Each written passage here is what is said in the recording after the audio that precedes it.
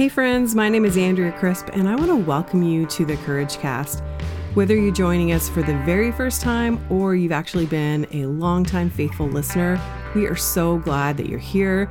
We actually don't take it for granted that you tune in, and we would love to connect with you.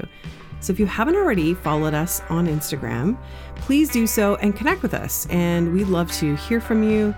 We're at the .CourageCast and also my personal account, which is at Ms. Crispy. And we're actually now on Facebook as well. So you can find the Courage Cast over on Facebook if that's where you hang out. And can I ask one quick favor? If you've not already gone to iTunes to rate and review the podcast, would you please do so? We would really appreciate for you to actually leave us a comment. I read every one of them and repost them as well, because it really helps to get the podcast out to more listeners.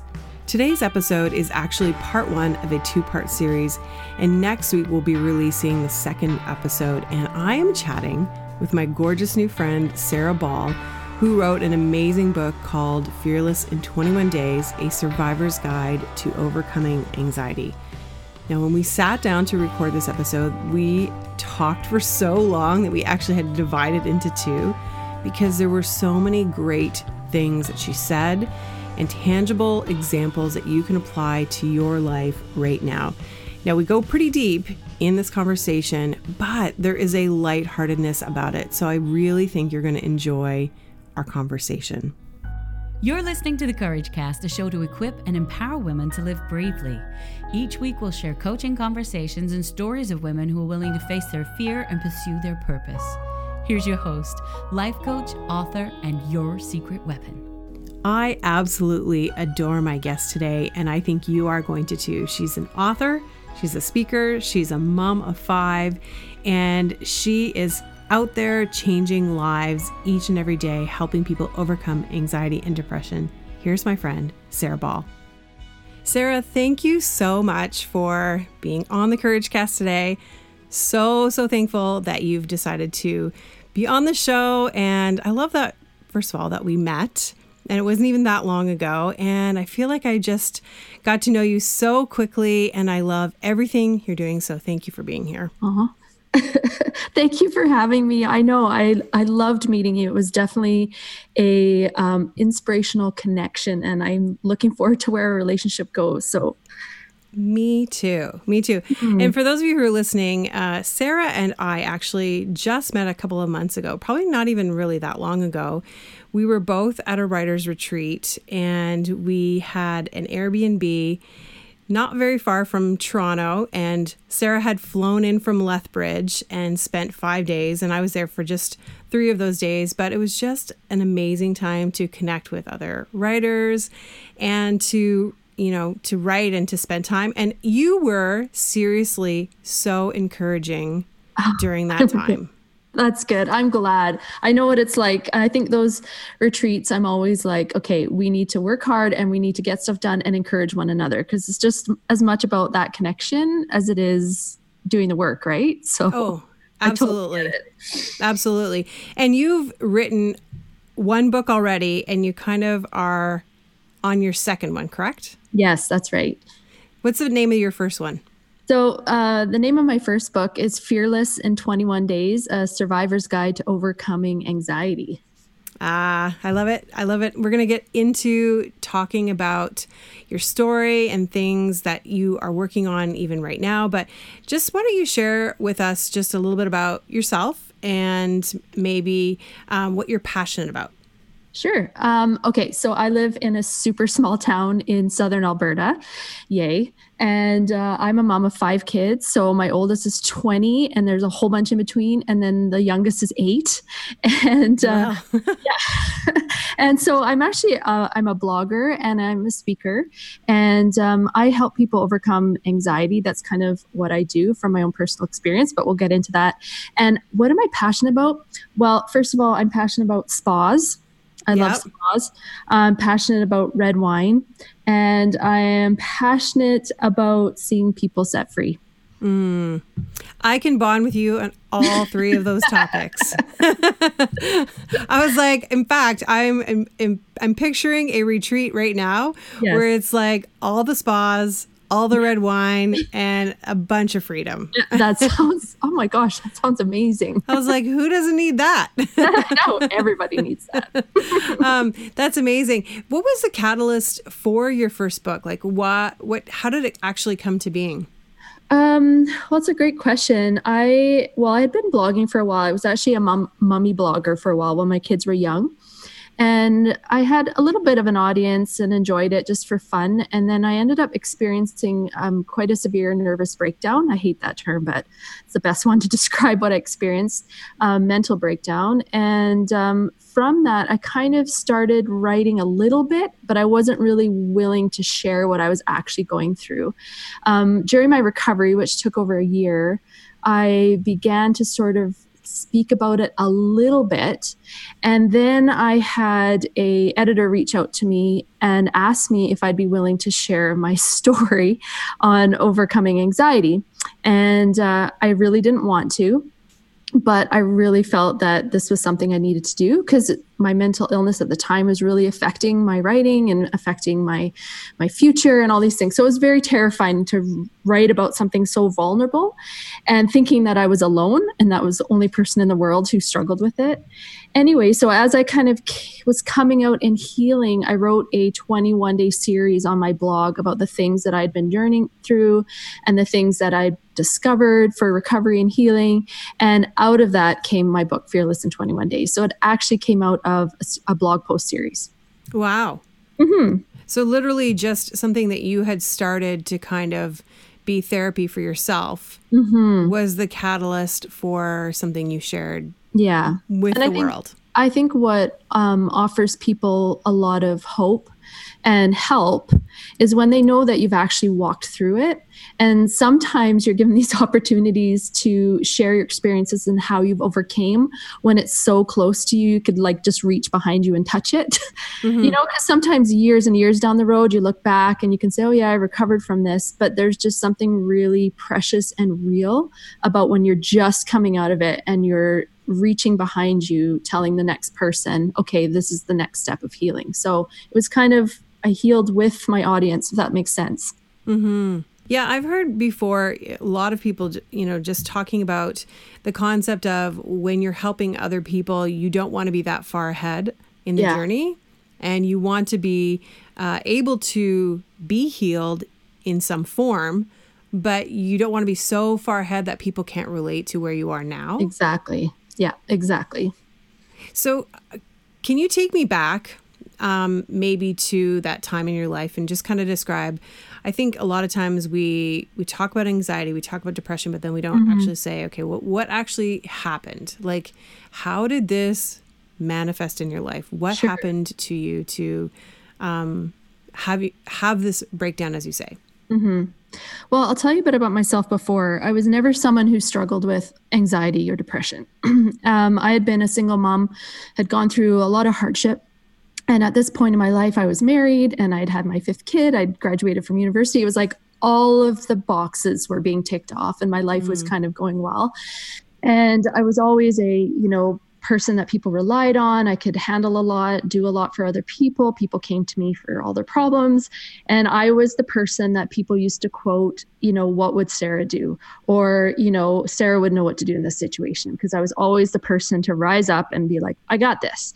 And so I actually used to be a little bit hard and judgmental for people who struggled with worry and anxiety and depression. It was like, oh my gosh, just snap out of it, get over it, move on. I was very much driven and moving forward. So I just wanted to describe my personality before that, because a lot of us have those kind of judgments and we really don't have a lot of compassion and understanding for people who go through mental illness. So that was me. And then I had my 5th child. And so I know that hormones probably played a big part of that as well. He was probably just a few months old, but it's not like it happens overnight. it's like a slow derailment. So for me, it started off with burnout. I just started feeling really tired all the time. It was hard for me to get up. It was hard for me to want to do things. The things I used to be passionate about that really filled me up, I wasn't really interested in anymore. So that's kind of where it started showing up. At the time, I was very driven to lose weight, to write the best blog post in the world. Like I was just had no boundaries or self-care whatsoever. Mm-hmm. And my hair started falling out. So for me, mental illness began to manifest itself physically first. But never paid any mind to it. Like, whatever, just keep going, just keep pushing through. And then I went through a series of some crisis. My mom had a scary stroke, and a few other people really close to me had passed away. And it just kind of felt like all of a sudden the rug was being pulled out. And I lost this mental stability. Like, oh no, am I next? Like, there's so much death and crisis going on around me. And one day I woke up and hit the treadmill early and started running on the treadmill, and I could not get my heart to slow down. And I thought, well, I'll just get off, I'll be fine. And it kept beating faster and faster. And all of a sudden I was having chest pains and I couldn't catch my breath. And I thought, oh my gosh, I'm having a heart attack. And so I walked around my house, and I say in the first chapter of my book, looking for the best place to die. So wow. People find me if I died. So I decided to lay down on my couch in the front living room. I unlocked the door before I did that, and I called 911. And the paramedics came, and they were really handsome, by the way, which makes it really awkward when you're having a panic attack. And the paramedics are super cute. But anyway, so they... Don't try this at home, people. Don't try this at home. No guarantee who's going to show up. And so they checked me over, and they were like, have you been under a lot of stress lately? I'm like, yes. And they're like, we really don't feel that there's anything wrong with you. This is a panic attack. And I'm like, what? Like, this was so real. Like, I'm not one to be hysterical about life. Like, that's just not me. And so it really caught me off guard. I'd had a panic attack a few years prior to that, so I knew what it was. I'd had gone through a really difficult time and had experienced one then. But I thought that if I just went to bed and got some rest, that when I woke up in the morning, I'd be fine. And I wasn't. And so what turned into one panic attack that day escalated into sometimes 3 days, sometimes 8 a day, to the point where I couldn't eat. I couldn't get out of bed. I couldn't have dinner with my children. I had to have my friends drive my kids to school. My husband had to do all the cooking and the cleaning. I was completely debilitated. And it escalated from there. I started experiencing severe depression. And then that depression and anxiety eventually led into some serious obsessive compulsive disorder, where I started developing symptoms of harm OCD, which we can talk about later. And so basically I went from suck it up princess to fearing for my life. And it lasted for several months. So that's basically my story. You know, it's as you're saying it, it's one of the things that just really stands out to me, first of all, is the difference, I think, between everyone's story. Mm-hmm. Like that to me is, I think, the biggest thing, because everyone's story of what mental health looks like for them is so different. Absolutely. And I think sometimes when people are struggling, they're like, well, I'm not having this, so I must not be, or, you know, it's like this weird comparison game, even with mental health. Yeah. And my story is not like that at all. Like, and so it's interesting to me because, you know, sometimes we think, okay, well, at what point is, you know, are we unraveling? Are we breaking down here? Like, what's happening that causes this? Like, what do you think for you caused this? Like, what was the major thing that kind of pushed it over the edge? Well, I would say a few things. So I really believe that there's a body, mind, soul connection. And so when we neglect our physical health, it affects our mental health. When we affect our mental health, it affects our physical health. When we neglect our spiritual health, it affects all of it. So I really believe that for me, it was kind of a combination of all three, because it took all three in order for me to recover, to focus on all three. But I also feel that my personality of suck it up princess and go forward and achieve and try to be perfect and all that stuff was covering up years and years of trauma and rejection and a lot of pain and things that I had just shoved down. And we think that when we shove down, that it goes away. However we do that, whether it's through works, whether that's through perfectionism, through control, through addiction, whatever that looks like, however you shove your feelings down, it comes out eventually.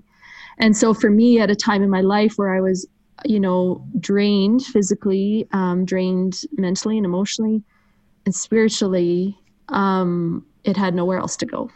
Mm-hmm. So I would, that's how I would describe it for myself.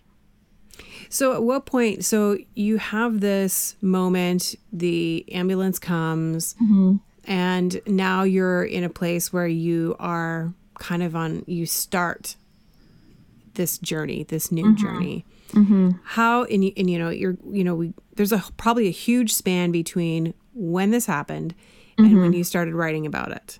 Mm-hmm. Oh yeah. Yeah. Can you walk me through that? Like what happened to get you, okay, I want to jump way ahead. I never do this. Fine. Yeah, that's fine. But I want to jump way ahead because I'm very curious about this. Yeah. Are you healed now? Oh, yes. I mean, so let's describe it this way. People say, are you healed? Does that mean you never have a sad day or feel nervous or anxious about something? Okay. So the reality is I'm not a walking superhuman. Right. But I'm absolutely 100% healed. I have not had a panic attack in, how long has it been? 6 years. I have become so attuned to my mental health. It's become such a high priority for me, even after all of these years. It's something I take very seriously, even if people judge me for my strict boundaries for myself and my need for rest and refueling. And so, yes, absolutely. It's something that I have a hard time. I don't forget it because, I'm in the midst of launching my book and talk about a lot. I work with a lot of people through my online course. I'm dealing with people who are in the thick of it. So it's constantly reminding me of that place. But it's been so long since I felt that, it's hard to remember sometimes. So. Mm-hmm. Mm-hmm. No, I love that because it's this hope, right? Yeah. That anyone who's listening, may be struggling or suffering right now with something, but there is hope that you can get to a different place. Yeah, absolutely. And I think for me, like when I was in my recovery, especially as a Christian, I found it really, really impossible. In fact, I didn't find any resources to help me. Mm-hmm. So it was either all spiritual or it neglected that side. And so for me, I had to pull pieces from everywhere in order to heal and recover. And so I really made a promise to myself that, I would be that person that would be willing to share. And I know that I'm not the first one. I deal with hundreds and hundreds of men and women who are battling this, but no one was ever willing to sort of speak up about it and to share in terrifying detail of the experience of a mental breakdown and a mental illness. And so I wanted to be that spokesperson, but it was not easy. Mm-hmm. Did you ever imagine that would be the thing you would talk about after being a mommy blogger? Never. No, because I was, humor and all about, crafts and, the ups and downs of teenagers and toddlers and all this stuff. Not once had I ever, but, I did have an experience right before my breakdown where I was actually at a conference and this lady who I really well respect came up and she prayed for me and she says, I just have such a strong feeling that you're going to have a ministry for people who are struggling with anxiety, depression, and OCD. And I was like, okay. And so my first thought was, I can totally do that. I can totally tell people how to suck it up. I can totally tell people how to just push it down and keep moving and be optimistic and enjoy your life and all this stuff. And it was about 6 months later that I had my breakdown. And so the fact that she had spoke that over me at the beginning really gave me an anchor that there's a purpose in this. Mm-hmm. Even though that made me angry a lot of the times, but it was true. There was a purpose in it. So now it's interesting that you said, you might have at one point said to people, okay, suck it up, like get over it, be positive, say all the affirmations, do all the things, and 1, 2, 3, bam, you're good. Right. Yeah. And that obviously was not the path that you had to go down.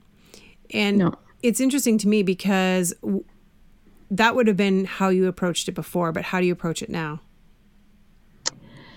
Well, it's a good question, because I really feel that when somebody is going through mental illness, there is absolutely evidence in the brain of, it's like a brain injury. I don't know how to describe it.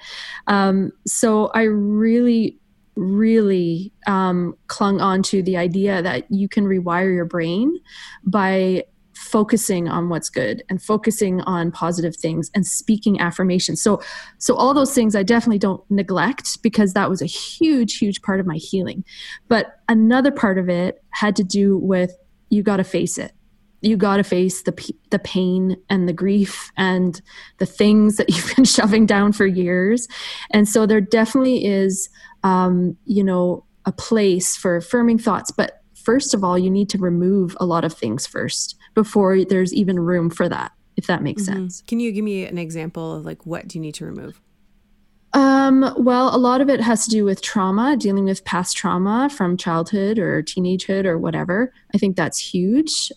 Trauma really shows up in various places in your life, and it can be something that happened 20 years ago and all of a sudden it's surfacing. So just being open to be willing to heal past trauma is huge.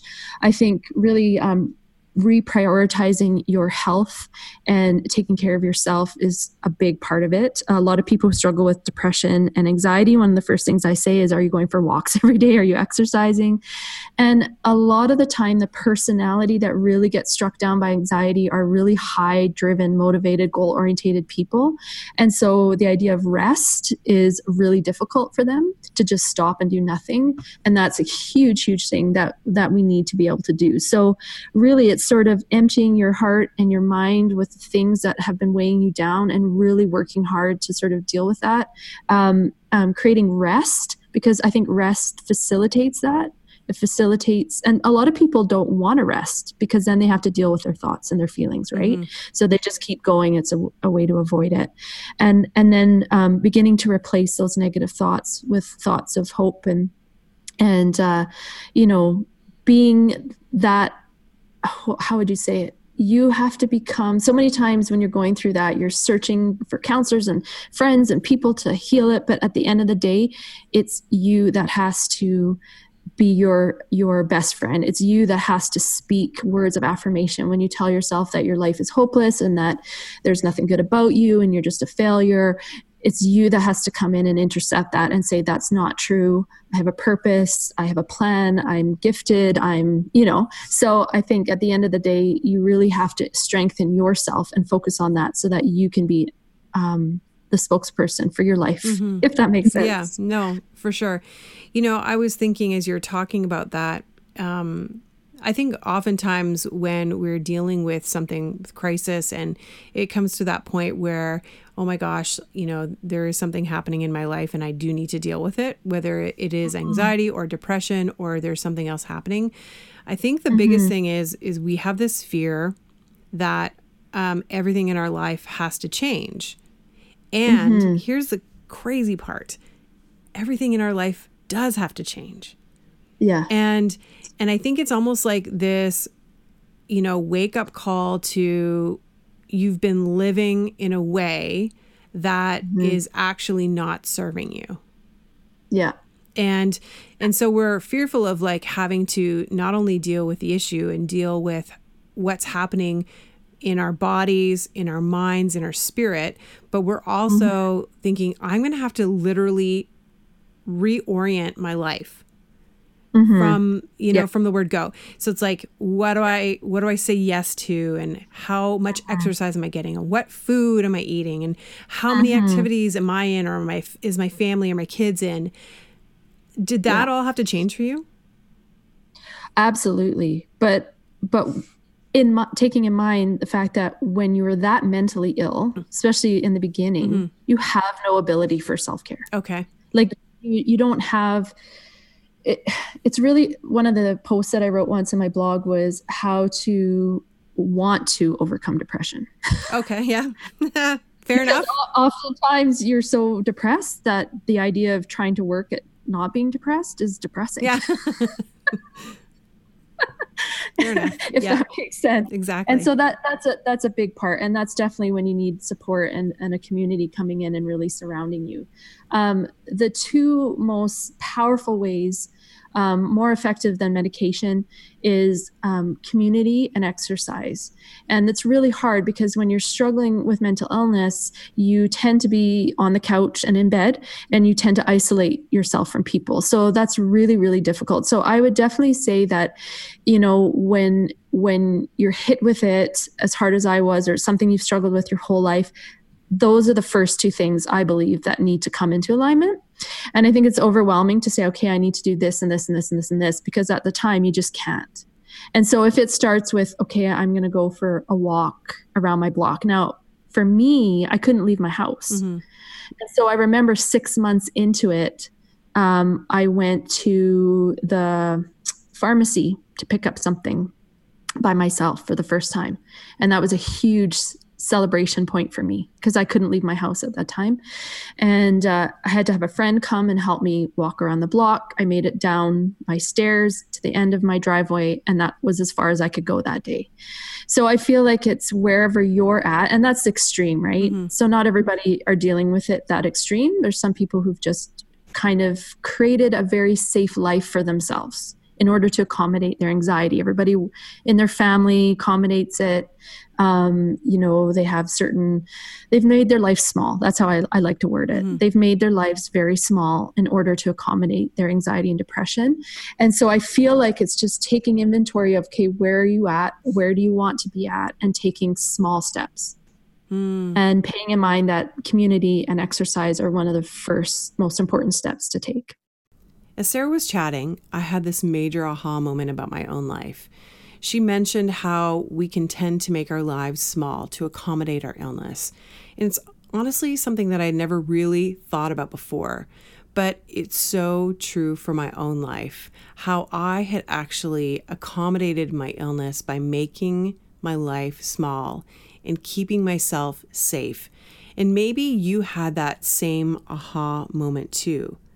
And I never really stopped to think about the fact that it was actually preventing me from recovering. Do you feel stuck in your life where you see people around you doing really amazing things and you wonder why it is that your life is not moving forward? You can't seem to get the traction you need to actually make the changes you want to make in your life. Can I encourage you to go ahead and schedule a free 30-minute strategy session with me, where we'll uncover what is holding you back, talk about some limiting beliefs that maybe you've been believing about your life. So to schedule your free 30-minute strategy session with me, go to my website at andreacrisp.ca/schedule. As we continue to chat, Sarah actually shares with me her struggle with harm OCD. Now, it's very informative, and there are a lot of things that I did not know. However, if you've ever struggled with thoughts of self-harm in any way, please pause this podcast and reach out for help to a trusted friend or a mental health professional. We're also going to be talking about religious OCD and how the church is handling mental health. Do you think when people are making their lives small, are they staying in that space in anxiety? Yeah, absolutely. I mean, it's really funny. One of the stages, because I work with a lot of people, I run an online course called The Fearless Traveler, and it's a 12-week course, and people go through it. And then I'm working with them like on Facebook. We're connected, and they post, and it's a great community for them. And one of the anxieties that come up towards the end of their healing, when they're starting to get their feet back again, is I'm really anxious about not feeling anxious anymore. And I remember that because it becomes so familiar to you, your habits, your daily plans, your social life, everything is surrounded by, how is this going to make me feel? What if my anxiety shows up? What if I can't handle it? What if I have a panic attack in public? Like everything. And so eventually people begin to avoid life, to avoid fear, to avoid feeling fear. And they make their life small, and people around them have to accommodate that as well. Oh no, we can't let mom do that. That makes her anxious, or we need to do this. And all of a sudden there's these habits and plans and things in place in order to accommodate this anxiety. So it becomes the driving factor, because with somebody struggling with anxiety, severe anxiety, the biggest driving fear that they have, doesn't matter if they have phobias or OCD or whatever, is feeling anxious. They avoid feeling the feeling of fear more than anything else. Like that is the feeling that they're trying to avoid above all things. Right. And that's exhausting, right? And so one of the things that I really encourage people to do that was pivotal for me was learning how to not fear fear and to learn to accept it and embrace it. And so it's like, okay, I'm going to go to my kid's school concert, which I couldn't do in the beginning, and I'm taking anxiety with me. It's welcome to come. If it shows up, it shows up. Instead of, I don't think I can go, and what if my anxiety shows up, or you sit in the back, or you plan your escape route. It's learning to just accept it and allow it to be there. And then when you begin to do that, I actually used to give it a name. I used to call it Anxious Annie. And I'd be like, oh, hi, Anxious Annie. I'm so glad you showed up today. Because I knew that the fear was just there to protect me. It's like a yappy dog, right? He just freaks out over everything, trying to guard the house from leaves blowing and cars driving by, right? Yeah. It's just kind of going off the handle anytime. And so for me, it really had to do with accepting the sensations, the thoughts, everything. And so for me, it was learning to actually love and embrace the anxiety that I was feeling. And when I began to do that, I stopped fearing it so much, and then eventually began to dissolve. So with the acceptance of it, well, the acceptance of it in the sense of like, okay, I understand it can come back. Then you actually stripped it of its power. Exactly. It's like the bully, right? I talk about that in my book. It's like the bully relationship. You run, it bullies you. You run. Bully, run. But the minute you stop running, and you're like, all right, do me in, right? Yeah. Then it's like, oh, well, this isn't fun anymore. And the bully stops. So it really has a lot to do with that. And is that how that happened with you? Yeah. Where you kind of went through that process of, doing some of those things, and then eventually the anxiety lessened. Yeah. So when you're dealing with panic attacks, it's an actual physiological thing that's happening in your body. So it would be like, all of a sudden you walk down the alley and you're encountered by a bear. Your body is going to go into fight or flight mode, right? So your body's designed to respond, and it's there to protect you.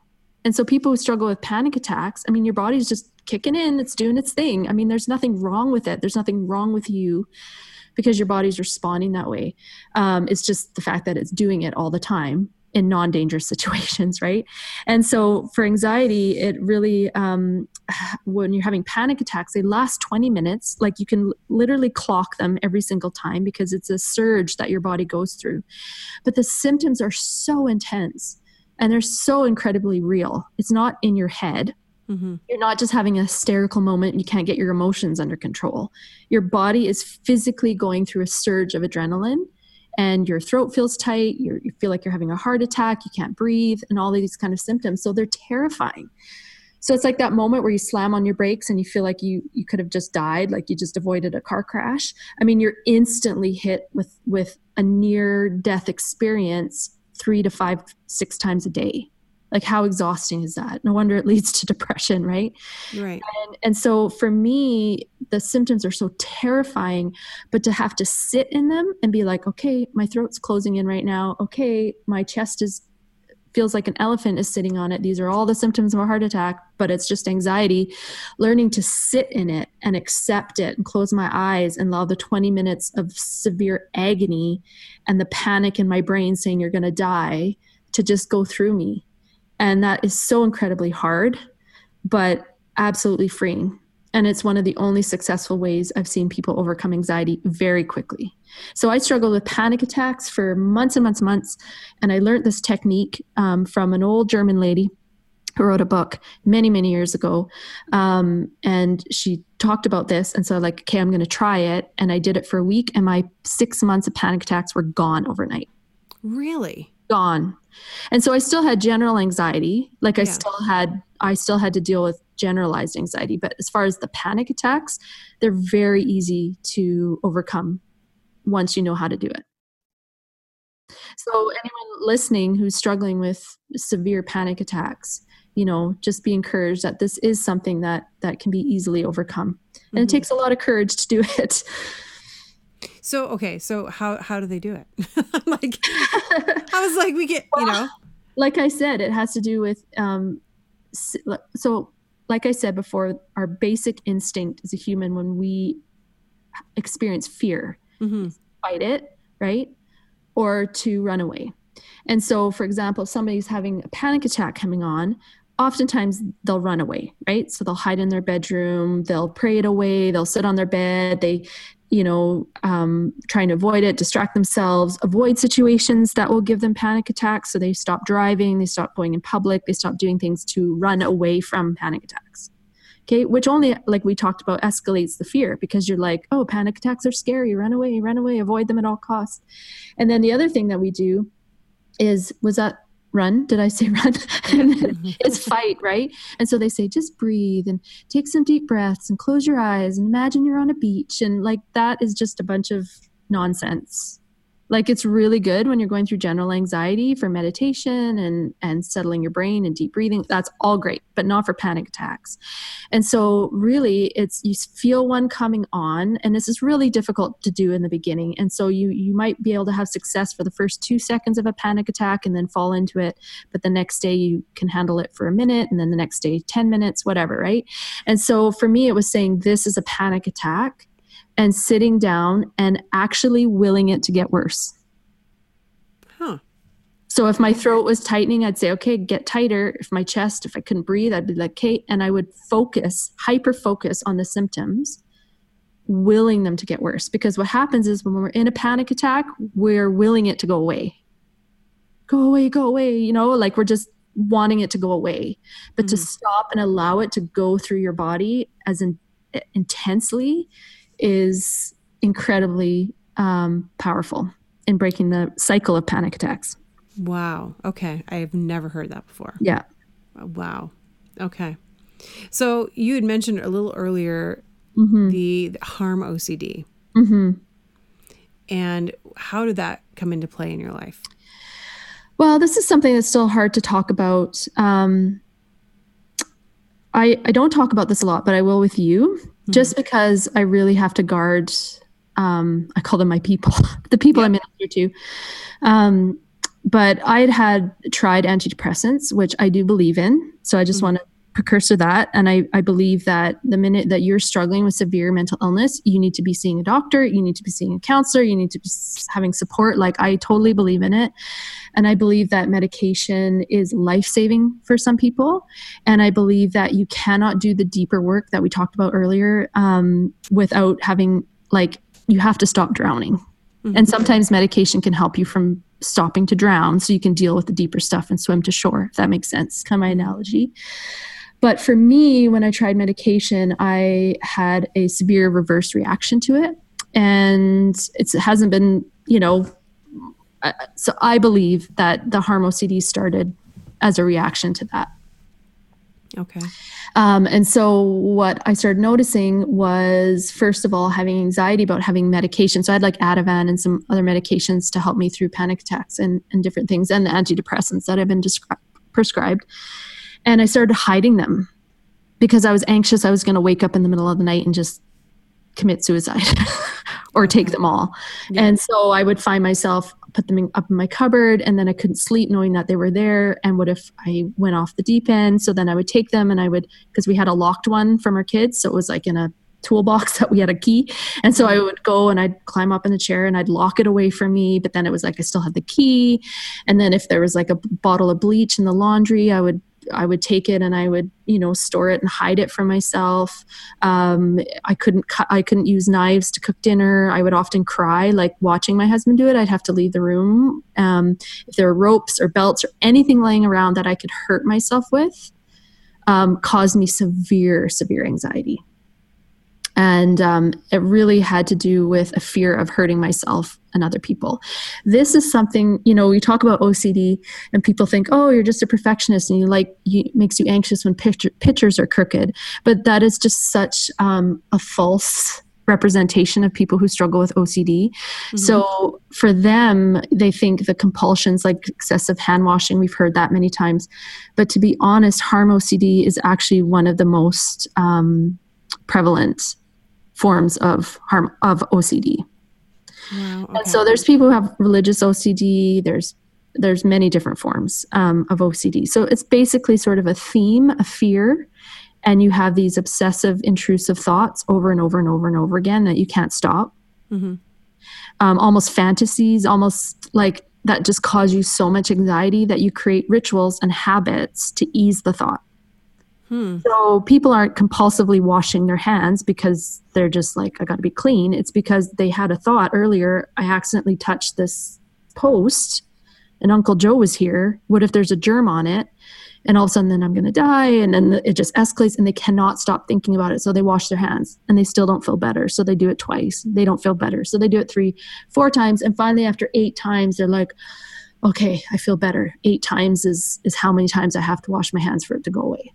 Mm-hmm. And they create a pattern, right? Mm-hmm. So for me, with harm OCD, which is the majority of people I minister to experience either religious or harm OCD, it's very scary. And you and I had a little chat about religious OCD, but I'm sure right now people are listening and they're like, what the heck is religious OCD? We basically threw out a grenade. I know. And then people are like, what? There is such a thing as religious OCD. Okay. So you have to tell them what it is.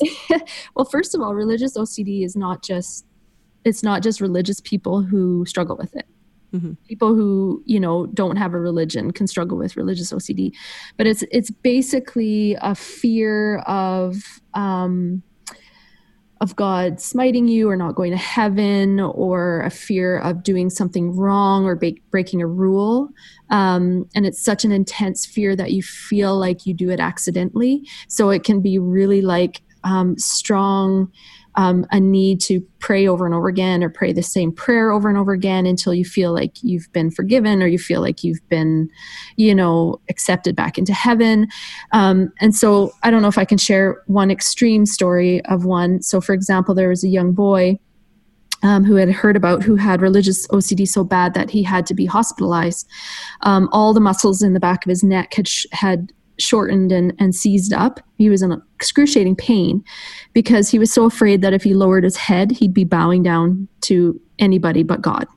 Really? And so he kept his head looking up at the ceiling because he felt like if he lowered his head, he would lose his salvation and go to hell. And so to recognize that the severe mental illness behind that is really sad. Mm-hmm. And so that's a very extreme form, but it can be quite extreme. So I don't know if that makes sense to you, but really that's kind of the theme behind it. So I hear a lot of that from Christians who are especially trying to get help, especially when you're encouraging them to accept the fear, to do all these things. If it's really hard for them to find that peace. And a lot of the work I do is actually undoing a lot of bad theology about what God thinks of mental illness. And a lot of them feel a lot of shame for the fact that they feel this way. So especially for those who are struggling with religious OCD, it can be really, really hard to watch. And, I know that you're just developing right now another course about the church and mental health. Mm-hmm. But I want to know what your thoughts are, because I know growing up myself, my mom was diagnosed with clinical depression, and we kept it very quiet for a long time, because way back then, like in the 80s and 90s, it was not something that the stigma was so strong, like something is wrong with you. Yeah. Whereas now it's like everybody's got it. Mm-hmm. And I don't mean that in a, like, you know, and I'm not flippantly saying that, but so now you hear about it so much. Yeah. And, you know, we talked about it in the church, but we didn't talk about it in the church because, you know, there is this kind of thing in the church where it's like, okay, you just pray and God will heal it. And then, you know, what are your thoughts about the church and mental health? Well, I feel like there's definitely been some progression. I mean, and the thing is to say the church is really, there's so many different denominations and theologies, and I think there's some that are worse than others when it comes to this kind of thing, just based on their theology and stuff. I feel like a lot of charismatics can be a little bit more like, you know, you just need more, you know, just need more prayer, or you just whatever. And so, and I think there's been just an overall arrogance in the church and the theology that's come out over the years that have been so incredibly damaging. And basically that, you know, if you feel anxiety, you feel depressed, you're not spiritual enough, you're not strong enough, you're not praying enough, whatever. And I want to tell you that when I went through my breakdown, I prayed every day. I journaled every day. I went to church every Sunday. I volunteered. I love God. Like I love time and worship. Like I did all the things. All the things. I had a very personal relationship with God. And I knew that my mental illness, there were some things that he needed to show me about him and his character, but it was definitely not a contributor. And so many people that I minister to are so passionate. They have a very full faith, if I can say it that way.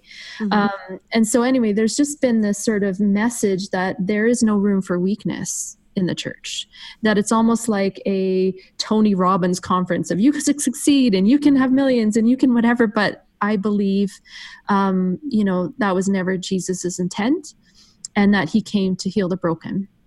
And so whenever I look at it now, I see more and more people willing to speak up, but the church scrambling to figure out how to do it. And so I think sometimes that when people have reached out and they've received that typical message of, well, you just need to pray more, or you just need to cast it off, or you just need to do this, right? And they give them a to-do list. There really is a misunderstanding about what mental illness is. And so I feel like the church is definitely more like they're getting there, but there hasn't been much set in place to really help those who are struggling with mental illness. Okay. If that makes sense. And so I think that we're getting there, but the conversation needs to start happening more and more. And I don't feel like people are struggling with it more and more. I think that they're speaking up about it more and more. You know, I actually did a podcast. I won't say who. It was a radio interview, actually. And it was awful because the guy was like, what is it with you millennials? Why are you so, you know, sensitive? Like, I was like, excuse me? Well, first of all, I'm not a millennial, but thank you. But my oldest daughter is, so appreciate the compliment. Yeah. And second of all, I'm like, in the past, people dealt with it through substance abuse or physical abuse or martyrdom or denial, or they just lived their life simple and small. It's like people are actually willing to fight it now and want to overcome it and be free from anxiety and depression. And so I don't necessarily feel like it's a new thing. I think it's just been hidden, and people are actually willing to speak up about it. So the church needs to be prepared for that. No, I think you're right about that. Like in that, I've never really thought about it in that context, but for probably many, many decades, people were struggling with it, but were doing other things to mask it. Yeah. And with, you know, the internet and social media and the ability to see so many people's lives, I think that's made it all the more prevalent, and we can see it more and we hear about it more. But I think you're right. People did struggle with it prior to. It just wasn't as widely known or talked about. Yeah. You know, here's an interesting thing that you said, and it's like, I feel like, I don't know if it's a generational thing or if it's, you know, where we are now, but you said some people, you know, are wanting that freedom, and some people aren't wanting the freedom. What do you think is the kind of determining factor between a person who's going to be like, okay, I'm ready, I want it, versus, I know that's a really, really loaded question. Yeah. No, and I totally get that. And I've seen the difference between the two. Okay. For sure, especially within my course, most of the people who are willing to pay and do the work to do it are the ones who are like, I want to be free. Okay. And so I definitely, and then the ones who are like, can I do this for free? Or like, why does it have to be this long? And can I just tell me what to do? Like whatever, they're not ready. Right. And so you definitely see the difference between the two for sure. But I think it has to do with a lot of people don't know what it looks like. Freedom? Yeah. Okay. So it's like some people know what it looks like and they've experienced it before and they want their old selves back, or they want, to have a different life for themselves. And other people, anxiety and depression has been familiar to them their entire life. They don't know what it looks like. And so, and sometimes for people, it's, it's an actual chemical imbalance in their brain. Right. It's like having a limp. It's like having, a chronic illness. Right. And so to just like, if something they've struggled with since a child, they don't know what it looks like. Mm-hmm. And so I feel like in order to sort of help bridge the gap, it's creating not false hope, but hope that your life can be bigger and that there are ways to function and succeed and enjoy your life to the fullest, even if this is something that you have to walk in. And so I think it's just sort of reigniting the idea that this is what it looks like. And so I think that's really what deters people a lot of times. And then they don't have the tools. I mean, there's so many people who've grown up without any tools to be able to self-help or analyze themselves or think in a certain way. And so really they don't even know where to start and they're overwhelmed. And then the other one would be fear, I think. Go figure, hey? Yeah. The fear of the unknown, or fear like, oh, well, what if I do? And then I just end up back here, or I tried that once before and it didn't work, or, just things like that. I think those are probably a few obstacles that I see come up a lot. Mm-hmm. Yeah. It's interesting when I first acknowledged that I was depressed, and I have talked about this on the podcast before, but when I acknowledged it, it was still something that I hadn't really told my family, particularly. Mm-hmm. And it was I was slowly telling friends, basically, is how it worked. But I was doing the work on my own. Mm-hmm. And I was determined to not stay where I was. Mm-hmm. And I had no idea how to get out of it.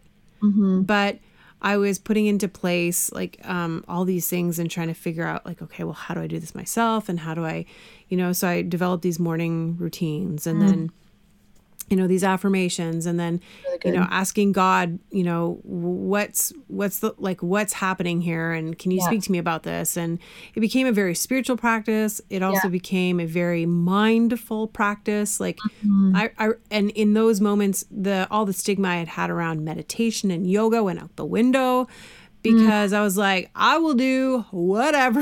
Yes. I don't care if I gotta swing from a mountain. Literally I will try whatever. And all of a sudden I started to be open to, different forms or methods of healing. That's and good. I believed that, God could heal me in any of those ways. And relief was healing to me.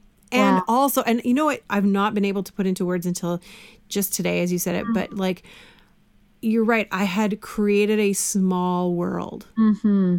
And I didn't realize I'd created this small little world, and I wanted something different. I wasn't sure how to do it. Yeah. So it was like taking a step out of that world every single day. Yeah. And trying to, enlarge its borders.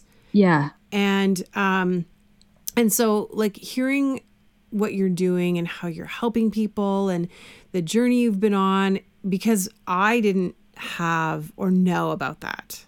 Mm-hmm. Like it was all something, I think it's just like, honestly, just gives me so much joy to think about the fact that people can have access to this. Yeah. To this kind of help. Mm-hmm. How can they get access to this kind of help? Sarah, help them. Yeah. Help me help them. Well, I think, like I said, most important thing is community. And so I feel like I've created that community on my Facebook page is a really good place to really connect with other people. But I do have my book, Fearless in 21 Days, Survivor's Guide to Overcoming Anxiety, and it's available anywhere books are sold. So it depends what your favorite bookstore is, but Amazon, Indigo, Walmart, Target. And it's also available on ebook and audiobook as well, whatever you prefer. And then I have my signature course, The Fearless Traveler, a guided tour out of anxiety. And you can find that on my blog, saraeball.com. It's been an amazing course for people. I've had hundreds of people go through the course, and we have a private Facebook group, and the community there is incredible. The support, the network they have with other people who are going through it, it's been really, really good for people. So I really encourage you to do that if this is something you're struggling with. And then my website, saraeball.com, has a lot of great blog posts and resources there. So I know a lot of people who struggle with anxiety and depression spend a lot of time going through all the posts, and even just the blog posts have really helped them a lot. And so those are my resources. Yeah. And if you're listening to this right now and you're thinking, okay, I'm not sure if I want to share my story with the world, I don't want to jump on a Facebook group. There's probably going to be a lot of reasons and things that come to your mind right now that are going to be kind of excuses of why you wouldn't want to do this. Can I just say to you that just take that one step. Just, even if you don't post anything, get into Sarah's Facebook group and just read through some of the things that are being posted. Yeah. Even if you're not contributing or you're not ready to contribute, like she said, I think sometimes it's those incremental steps towards your healing and towards what you want to see your life. And she has provided so many options for you at whatever level you're ready to jump into. So I want to encourage you to connect with her, because on the other side of what you're facing right now is hope. And it's something that you will have to work towards, but that's okay. And so I just want to encourage you guys to jump on saraeball.com. Of course, everything that we talked about today is going to be located in the show notes, so you can grab them, the details here as well. And also you can connect with her on Instagram. What's your Instagram handle, Sarah? I don't remember. Sarah. You're never on Instagram. I don't know. I never remember. I think it's either author Sarah Eball or Sarah Eball, but just look up my name and you'll find me. I will put that as well into the show notes. Sarah is more on Facebook than she is on Instagram, whereas you guys know I am more on Instagram than I am on Facebook. But one other thing, because this is just kind of came into my mind, but people are thinking, okay, is this like, do I need to be religious? Do I need to not be religious? Is this going to be too religious? Like, you know what I mean? Well, no, absolutely not. So if you're referring to my book, Fearless in 21 Days, I think one of the reasons why it's been so successful is it's very practical. Because when I was going through my recovery, one of my prayers was like, don't just tell me what to do. And that's what most people are struggling. Just tell me what to do. So it's broken up into really small tidbits. So 21 days. So there's 21 small chapters. You don't have to read about a bunch of, things. It's like, get to the point, because that's how I learn. And so the first one is how to overcome panic attacks. Okay. How to overcome general anxiety, the importance of rest, the importance of taking care of your body. And so absolutely there goes into a little bit more of the spiritual side of things, but whatever that looks like for you. Right. But it's learning to tap into that soul place. And everyone has a soul place. Absolutely. Yeah. Absolutely. Thank you so much. I love the fact that we met, first of all, number one, what you're doing in the world, how you're helping people. And, when I think about brave people, you're at the top of the list. Aw, thanks. And I really do. I feel like your friendship and just getting to know you is an absolute gift. So thank you. Thank you. And to you as well. Wow, what an amazing conversation. It was so good to have Sarah on the Courage Cast today, and I just want to thank her for lending her wisdom and her journey and her story to us. I want to encourage you to go ahead and connect with her at saraeball.com. As well, pick up her book, Fearless in 21 Days, A Survivor's Guide to Overcoming Anxiety. And next week, we're going to continue this conversation, restoring body, soul, and spirit. And friends, thank you for being here. I love that you join me each and every week. Make sure you connect with me on Instagram and Facebook. And until next time, remember, you have everything you need to live bravely. If you like this episode of The Courage Cast, we'd love to hear from you. Leave us a rating and review, and while you're there, hit subscribe so you never miss an episode. Original music and production by Stephen Crilly.